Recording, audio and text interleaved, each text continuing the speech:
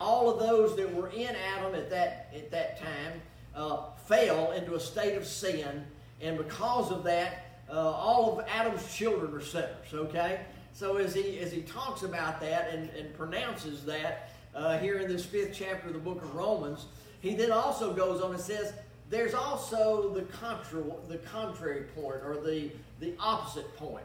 He says, while all of us are sinners because we're descendants of Adam, he said, all of those of us that were in Christ Jesus have been made alive and have been born again because we were in Christ Jesus. And he compares the two of them and what Adam did and what Christ did, and comes to this conclusion. So I'm going to go back to the end of the 5th chapter of the book of Romans for just a moment, and he says this.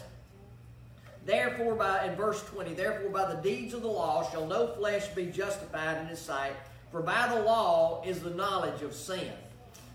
But now the righteousness of God without the law is manifested, being witnessed by the law and prophets, even the righteousness of God, which is by faith of Jesus Christ, unto all and upon all. And I'm reading in the 3rd chapter of the book of Romans instead of in the 5th chapter. I thought I had to turn to the 5th.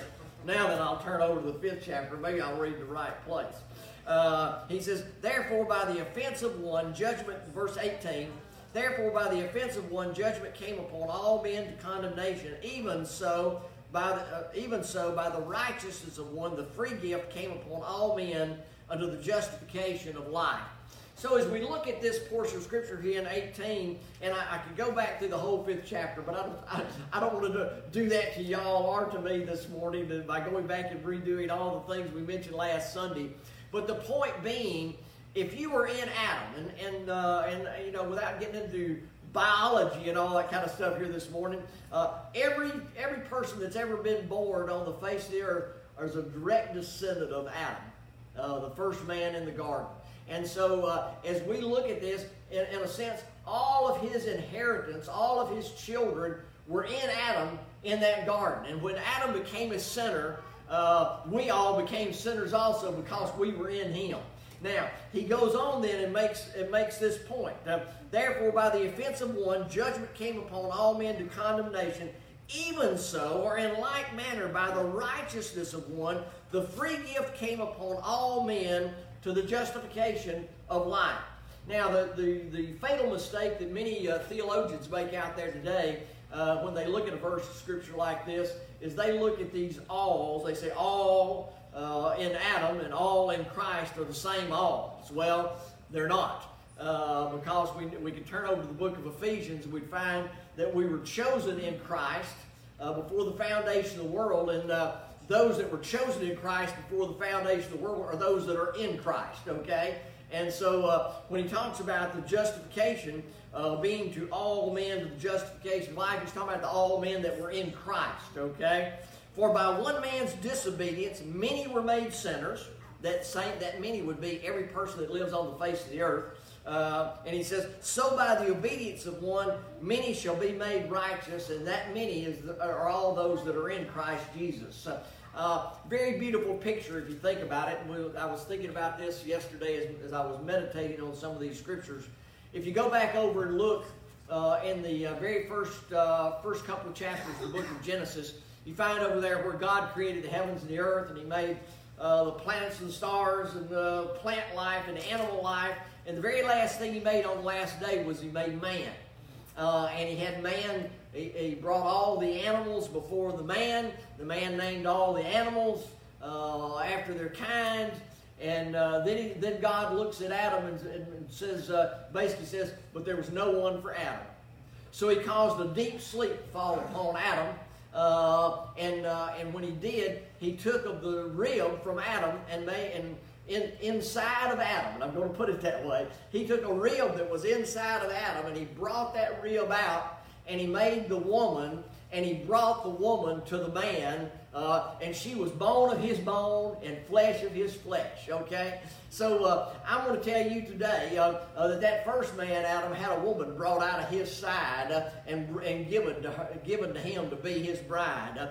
When Christ died upon the cross, my friends, you were in Christ Jesus because God had chosen you to be in Christ Jesus before the foundation of the world. And one of these, and in a sense, we're being brought out of His side, if you will. And the bride of Christ is going to be given back to Him one of these days, whole and complete and saved and redeemed, because Christ died for that bride upon the cross, okay? So there's a beautiful picture as we look back at Genesis and then look to the spiritual lesson that we gain from that also, how that we were in Christ just like Eve was in Adam and brought out and given to her husband. So anyway, he says, for as by one man's disobedience many were made sinners, so by the obedience of one many shall be made righteous. Moreover, the law entered in that the offense might abound. Where sin abounded, grace did much more abound. So the law, what the law did, and we've talked about this over the last number of weeks, the law that God gave to Moses there in the mountain, what it did was it didn't make them sinners.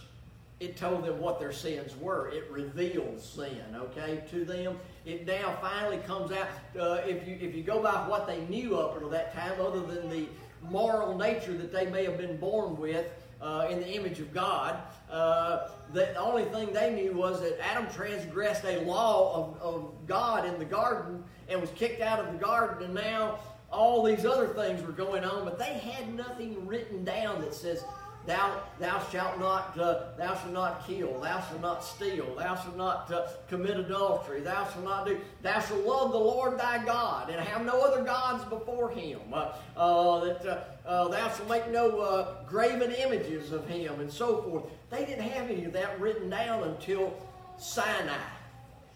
That's a long time. We talked about the other day. It's probably 3,000 years. From the time of the fall in the garden to the time, well, no, it was more like 2,200 years from the time of the garden up to the time that they were given the law at Sinai. Maybe it's 2,400, 2,600. We'd have to go back and look at the math on that. But he tells us then, the law entered in that the offense might abound. Now their sins were magnified by the fact God says, here's the law, this is wrong. Now it's magnified and abounded. He says, but where sin abounded, grace did much more abound. Oh, grace trumped sin, if you will. For those of you that may have played cards back sometime. So that you go back and you look and you say, well, what rises above sin? Grace rises above. It abounded more than even the sin and trumped the things that they had done. He says that as sin reigned unto death, even so might grace reign through righteousness unto eternal life by Jesus Christ our Lord. So he says, death reigned, sin reigned, and it reigned to death. That's what it caused. Not only to the spiritual death of people, but it also reigned to the physical death of people. But he says, but the righteousness of grace reigned through the righteousness of Christ unto eternal life by Jesus Christ our Lord. So he contrasts these things that have happened. Sin by Adam. The law condemned the sin, but grace abounded over that. And he says, even though sin reigned to death, he says, grace reigns to eternal life by Jesus, through righteousness and eternal life by Jesus Christ our Lord. Then he asks the question. And I think the question here, beginning with chapter 6, as he's writing this letter to them, is going back and addressing the same issue that we mentioned from Romans chapter 3. And that's the reason I brought Romans 3 back up again this morning, was the fact that he says, what shall we say then? Shall we continue in sin that grace may abound? See, sometimes as we're reading these letters, or as we divide these letters out, we forget Paul had a reason for writing a letter.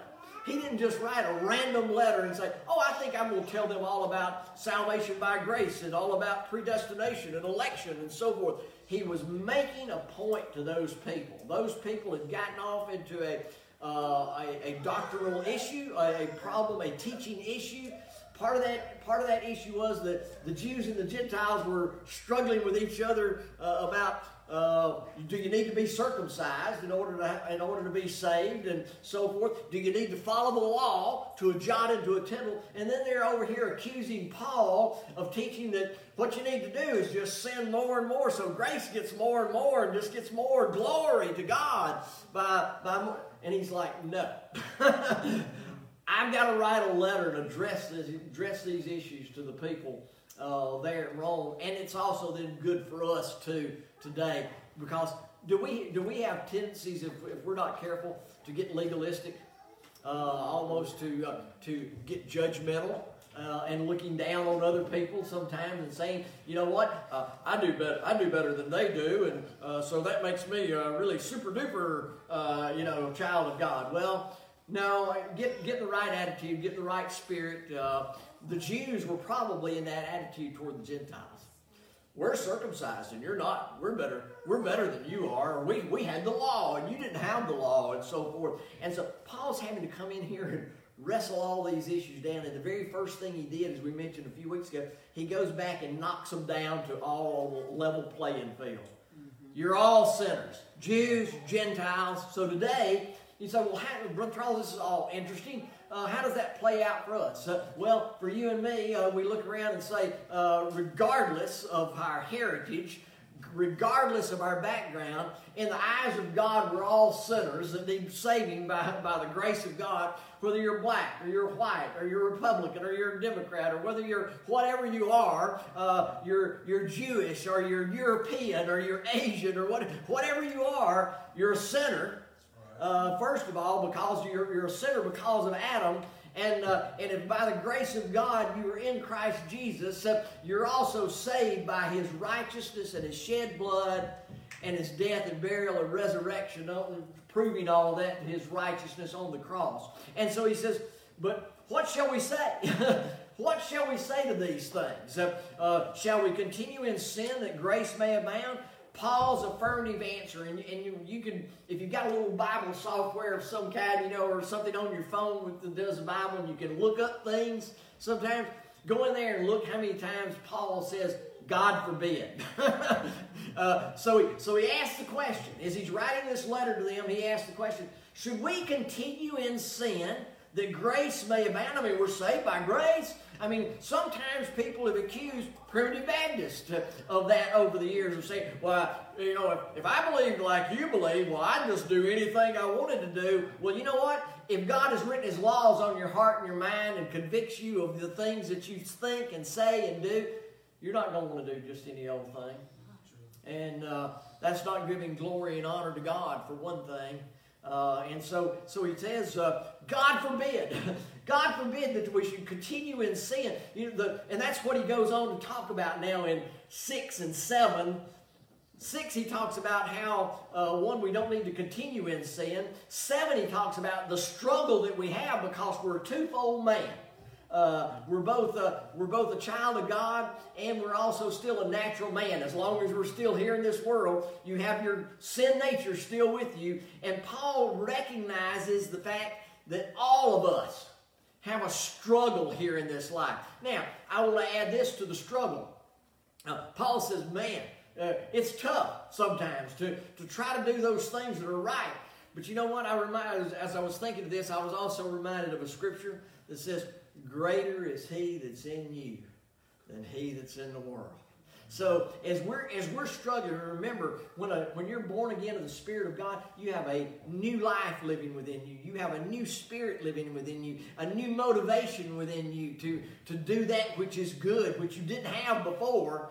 Now then, how do you live more in that? You stay in the Scriptures. You study the Scriptures. You follow after the things of the Word of God. You follow His commandments, not what you think in your heart, which is kind of like the popular thing of today. Is like people, well, as long as I do it sincerely and do it from my heart, it must be right. Now, you can sincerely do a bunch of evil stuff from the heart, okay? And so he tells us here, shall we continue in sin that grace may abound? God forbid. How shall we that are dead to sin live any longer therein? He makes the point.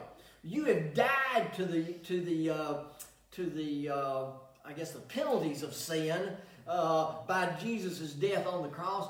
but sin has also died in you a little bit by the new birth. And so he talks about, know ye not, God forbid, how shall we that are dead to sin live any longer therein? Know ye not that so many of us, as were baptized into Jesus Christ, were baptized into his death? Just looking at some things over the last day or so and reading some things and looking at this. Again, going back to this point, and you can go, I'll let you go read Ephesians chapter 1, that we were chosen in Christ before the foundation of the world. But this is not talking about water baptism. Every time you see baptism in the Scripture, it's not talking about being baptized and joining the church and following after Him. This is talking about being in Christ Jesus and such. You were submerged, if you will, into His death. And he goes on, I think, and makes that clear as we go through this. Know ye not that so many of us, who is the us? It's God's children, those that were chosen in Christ before the foundation of the world, a great innumerable host of people that no man can number. He says, know ye not that so many of us, as were baptized into Jesus Christ, were baptized into his death. Therefore we are buried with him by baptism into death, that like as Christ was raised from the dead by the glory of the Father, even so, or in like manner, we should walk in newness of life. So we were baptized into his death, and the fact that he came forth from the grave victorious and was raised up to walk again is evidence that everyone that was in Christ, that was baptized into his death, is also going to be resurrected in the new birth. And also resurrected at the second coming. The body will be resurrected. But it also, I think, is pointing in this particular case that you're going to have a resurrection that happens in your life called the new birth. You're going to, a man who was dead in trespasses and sins is made alive, quickened, if you will, as Paul says in the Ephesian letter, quickened and given a new birth, a new life. And so as that happens to you, he says, those of us who were buried with him by baptism into death, that like as Christ was raised up from the dead by the glory of the Father, even so we should also walk in newness of life. So he's answering that question. Shall we continue in sin that grace may abound? No. God forbid. You're to walk in newness of life. You've been changed. God's done something good for you. I was thinking about this, and we'll kind of get into this maybe a little bit more. I know sometimes my thinking of examples and things runs ahead sometimes of even where I am in the Scriptures. But I was thinking about this. Can you imagine, and I'm not saying this never happens either, by the way, but can you imagine somebody that committed something that was worthy of the death penalty, and they had their death penalty commuted? Done away, and not only commuted, but set free. They were worthy and deserving of the death penalty, but for whatever reason, we're just going to say it that way, for whatever reason, they were set free, their sentence was commuted, and they were set free. Can you imagine the joy they would have and the dedication they should have toward the thing or the purpose or whatever it was that set them free from that death penalty? Can you imagine that? Now, can you imagine going back and doing the same thing again and having the death sentence commuted back on, put back on you again? I think there's a point to this in the fact that he's saying, you know what? You were buried and baptized into the death of Christ. You've been raised again to walk in newness of life. Don't go back and chase after the same old things that made you seemingly happy before. Walk in newness. Walk in following after him. For he says, for if we have been planted together in the likeness of his death, we shall also be in the likeness of his resurrection. Knowing this, that our old man is crucified with him, that the body of sin might be destroyed, and henceforth we should not serve sin. The body's going to be destroyed because of the work he did on the cross. The body's going to be laid down. You're going to be resurrected one of these days. And he says, so we shouldn't be serving sin. Sin shouldn't be our purpose anymore. Just like that person who had his death sentence commuted there on death row, he says, you've been set free. Don't serve sin anymore. Serve after the thing that sets you free, right? And that's kind of the point of part of what Paul is making here. So he says, for he that is dead, For he that is dead is freed from sin. But if we be dead with Christ, we believe that we shall also live with him. We've been set free from these old sinful bodies. And so now what we need to be doing is living after him, serving him. That becomes our purpose. That becomes our life. That becomes what makes us more joyful, more happy. Today, I think you can look around the world. You've got a lot of people that are living empty lives because they're trying to serve things that don't make them happy. They're trying to serve after the drugs. They're trying to serve after the alcohol. They're trying to serve after the sexual relations, all those things. And they keep looking and looking and looking, and all they find is more misery, more depression, more down and out, because they're chasing after the wrong thing. So he tells us here, if we be dead with Christ, we believe that we shall also live with him, knowing that Christ, being raised from the dead, dieth no more. Death hath no more dominion over him.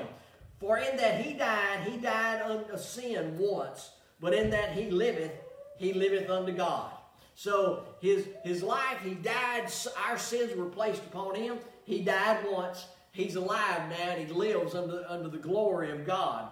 For he says, likewise, reckon ye also yourselves to be dead indeed to sin, but alive unto God through Jesus Christ our Lord. He makes this, it's kind of a comparison, a contrast and comparison, if you will.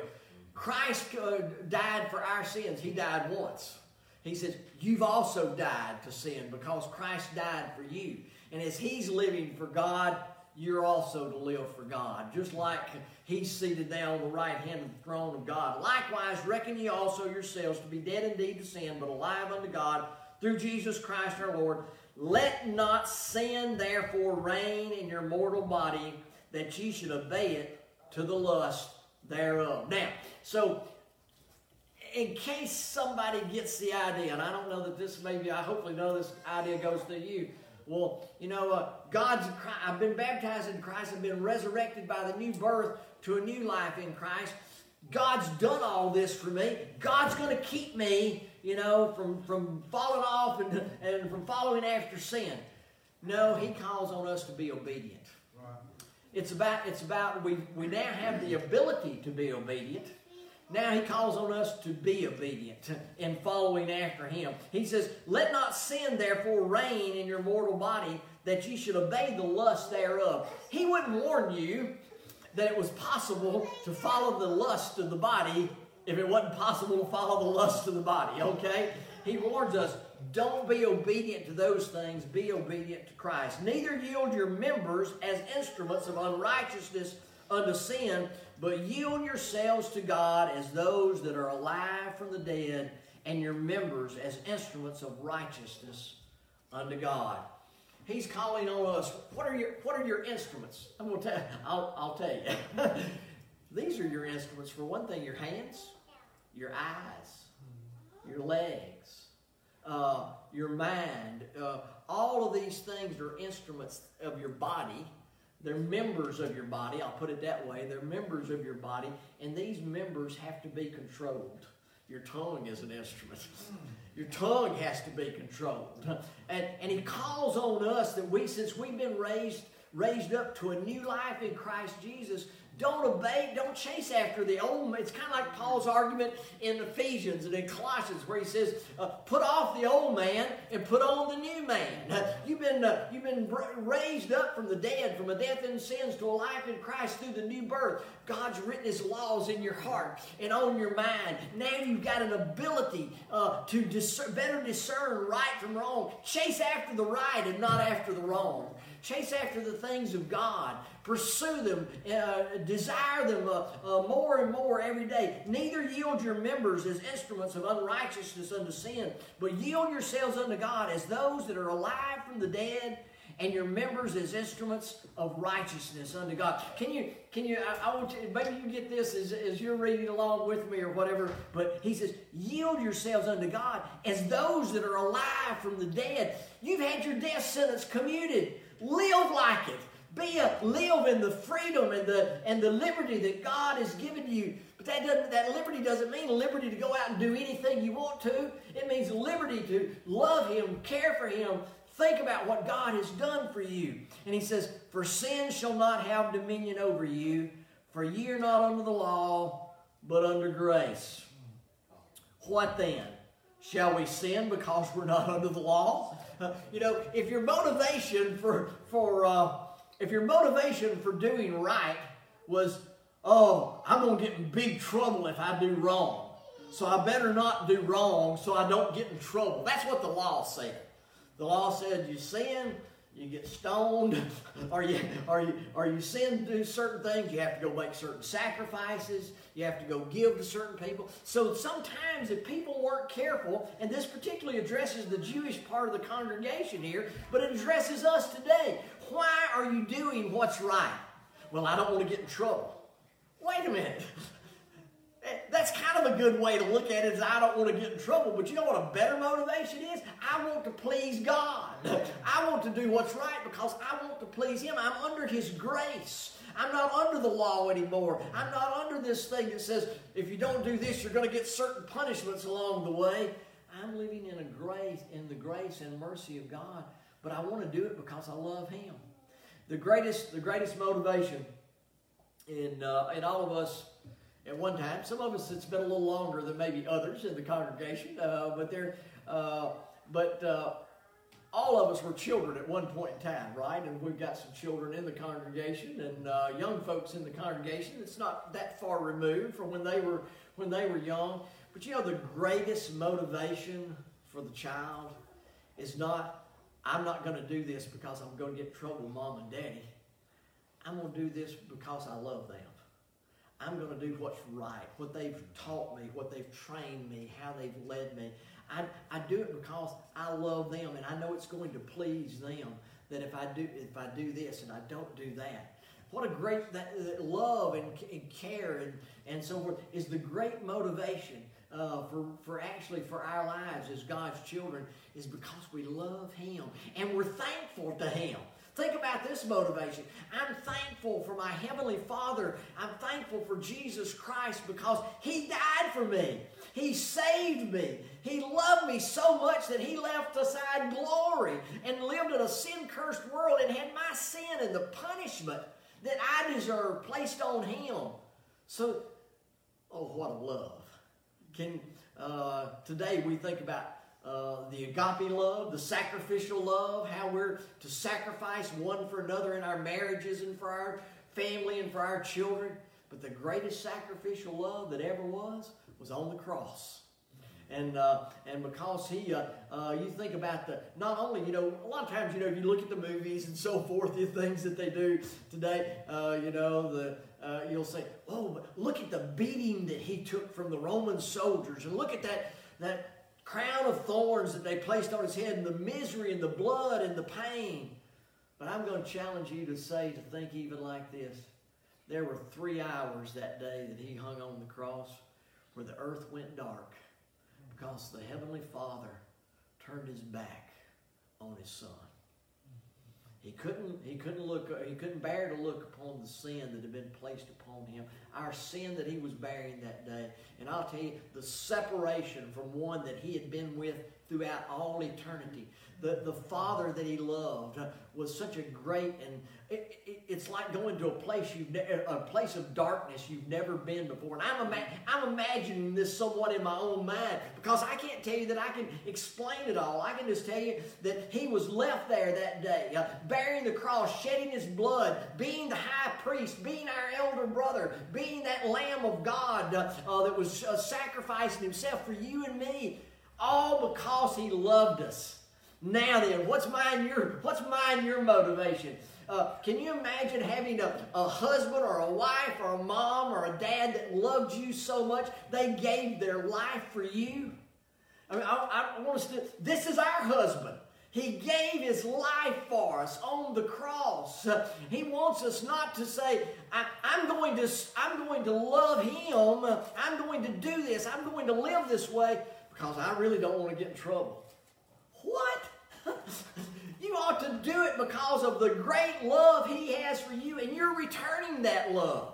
Isn't that the great motivation of a marriage? A lot of times is they've done for you and done, and now you want to return that. Not so you don't get in trouble tonight and he says the biscuits are burned or what, you want to actually do this because you love them and care for them. All right, well, I really carried on with that, right? So he tells us here, what then? Shall we sin because we're not under the law but under grace?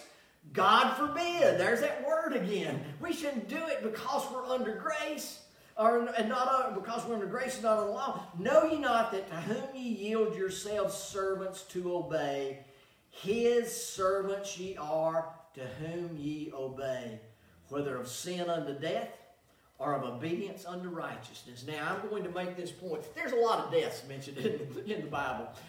There's a natural physical death. There's a spiritual death.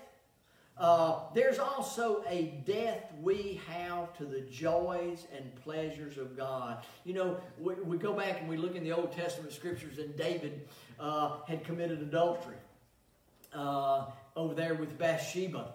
And not only that, but he had Bathsheba's husband carried to the front lines of the battle, and so that he would die, so that trying to cover up his sin of adultery.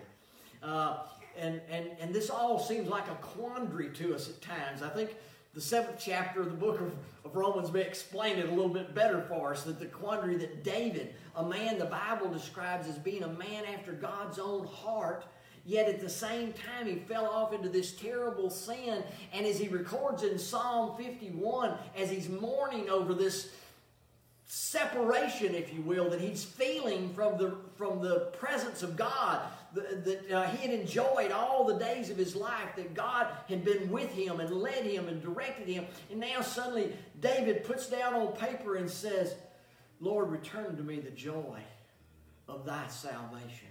I have died to the joy of your salvation, Lord. I haven't died to your salvation. I've died to the joy of your salvation. I'm not enjoying what you've done for me anymore. Why? Because sin is separated between you and me.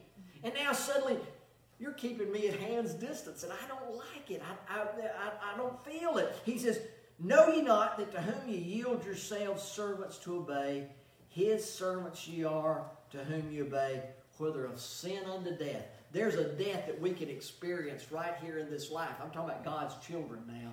A death where we're separated from God's loving favor and presence, and we don't feel that spiritual shroud around us anymore. And so he tells us here, you're the servant of who you obey. So wait a minute. So who are you obeying? Am I obeying the leadings of my own mind? Maybe I'm the servant of my own mind. Am I a servant to the popular teachings of the day? Am I a servant to those things that all my friends say I should do?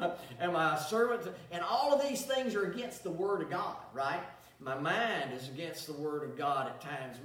My friends and the things they're teaching me are against the Word of God. The things that man teaches us out here in the world about how you should respond when somebody mistreats you, how you ought to get them back and make sure they pay for it. All those things, you're a servant to whom you obey. And if you obey sin, he says that's whose servant you are. He said, but whether of sin unto death or of obedience unto righteousness. When we're obedient to the things of the righteousness of God, that's whose servant we are. And he says, but God be thanked that ye were the servants of sin, but ye obeyed from the heart the form of doctrine which was delivered unto you. Being made free from sin, ye became servants of righteousness. I don't think the Apostle Paul is here saying that they were no longer sinners. He's just saying you now begin to serve and obey the one that set you free. And he says, and you followed after the doctrine that was delivered to you. I speak after the manner of men because of the infirmity of your flesh. For as ye have yielded your members servants to uncleanness and to an iniquity unto iniquity, even so, in like manner, just like when you were a natural man, before you were a child of God, before you were born again of His Spirit, or before you knew the things of the Spirit, of the teachings of the things of God, it was just iniquity unto iniquity, sin unto sin. You were just going from one to the other. And he says, after the manner of men speak I, because of the infirmity of your flesh, for ye have yielded your members servants unto uncleanness and to iniquity, even so now yield your members servants to righteousness, unto holiness. Why? Because it'll benefit you. It'll be a blessing unto you in your life to yield yourself to righteousness. Don't yield yourself to iniquity and to sin and to following after those things. Yield to the things of the righteousness and the holiness of God. For when you were servants of sin, you were free from righteousness. What fruit had you then in those things whereof ye are now ashamed? For the end of those things is death. You know, you were bringing forth a lot of fruit.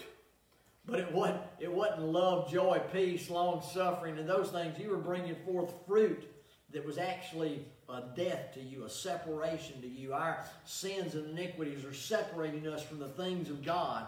He says, what fruit had you then in those things? Where you're now ashamed of them. What fruit did you have in those things you're now ashamed of? For the end of those things is death. And I think that's, again, it's re-emphasizing this point. There's a death that we can experience right here in this life to the joys and things of God.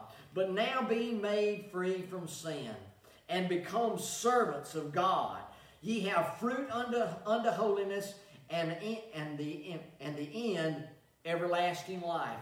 You know, a lot of people would take that portion of Scripture and teach us, well, when you have all these fruits of righteousness, then it gets you eternal life. Well, it does, but not in the sense of what Jesus accomplished on the cross for you.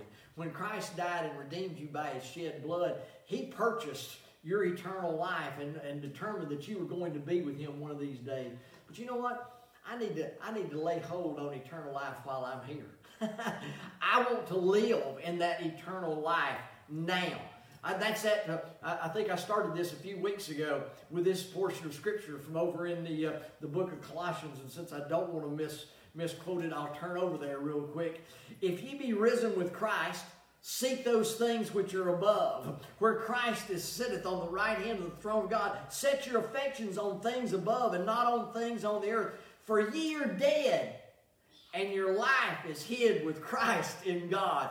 You've got a life right now that's not this physical body life. It's the spiritual life. It's the eternal life that was given to you and placed in you by the Holy Spirit when you were born again from above. Now then, so what does He tell us?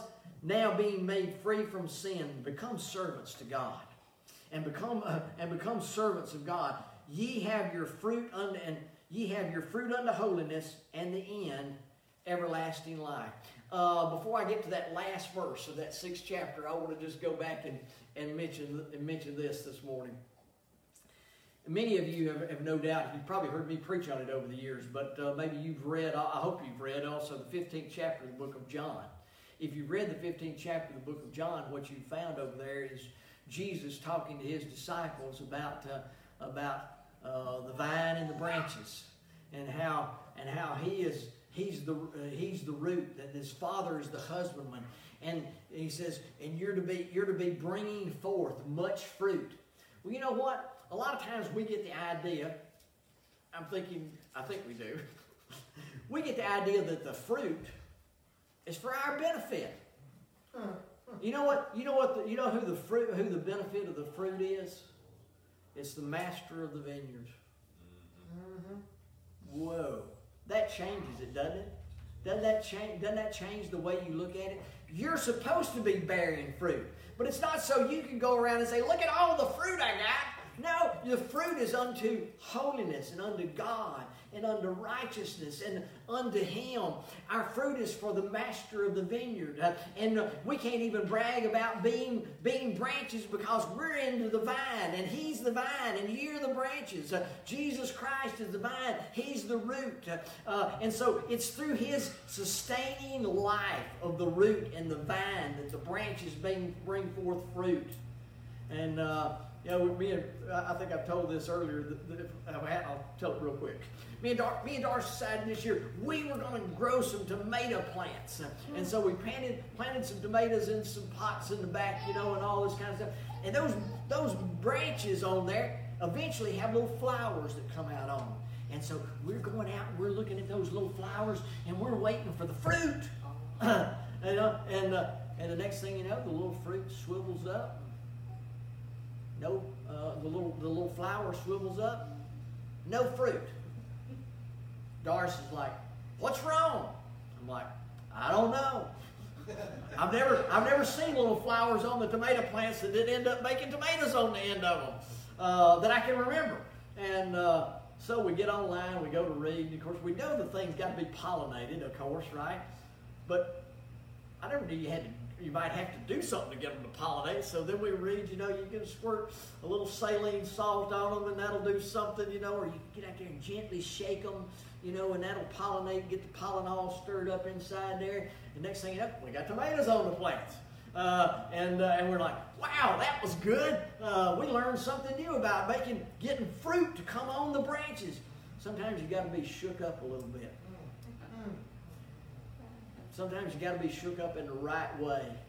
But you know what? It doesn't matter. It doesn't matter if you get shook up and you're not still anchored in the vine. No good. Okay, it's just going to fall off and wither. No fruit. And you know who gets the benefit of all that? Not the little branch that's bearing the tomato plant. The owners of the vineyard, we're the ones that get the benefit. When we finally get some fruit out of it, from it getting shook up and bearing fruit, it's us that gets the benefit from it. It's the master of the vineyard that gets the benefit, and it's God that gets the benefit out of us serving Him. So he says, "What fruit had you then in those things wherever you're now shamed? For the end of those things is death. But now being made free from sin, become servants of God, ye have fruit unto holiness, and the end, everlasting life." That's going to play out of it. It's no way it's not going to happen. You're going to enjoy that life everlasting. And then he says this, he tells you how it all works. For the wages of sin is death. And I think that's a now death that could be looked on as even a death that people are going to experience at the end of this life sometime or another. In other words, wages are what you earn by what you do. The wages of sin is death. And I think that's true right here in this life that we live in too.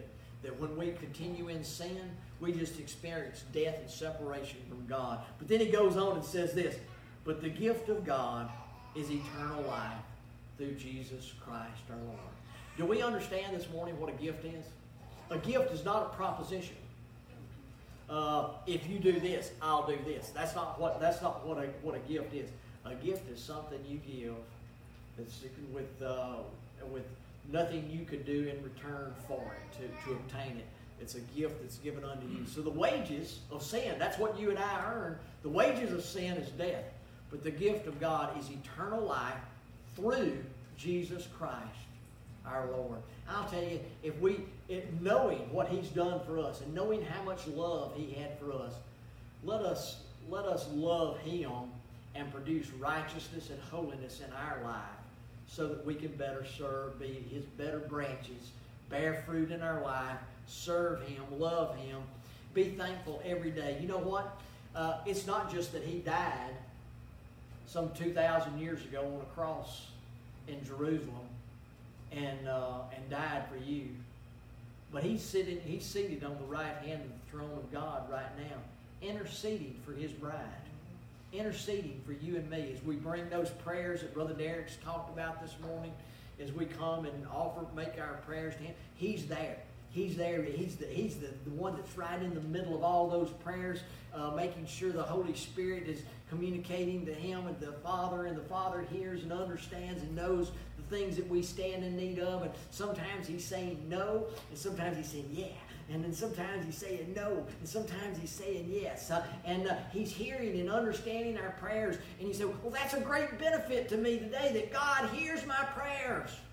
But you know what? Not only that, He's going to come back and get you one of these days and take you home to be with the Father forever and ever and ever. What a love we have. What a Savior we have. What a husband we have that loves us. Now He asks us, love in return.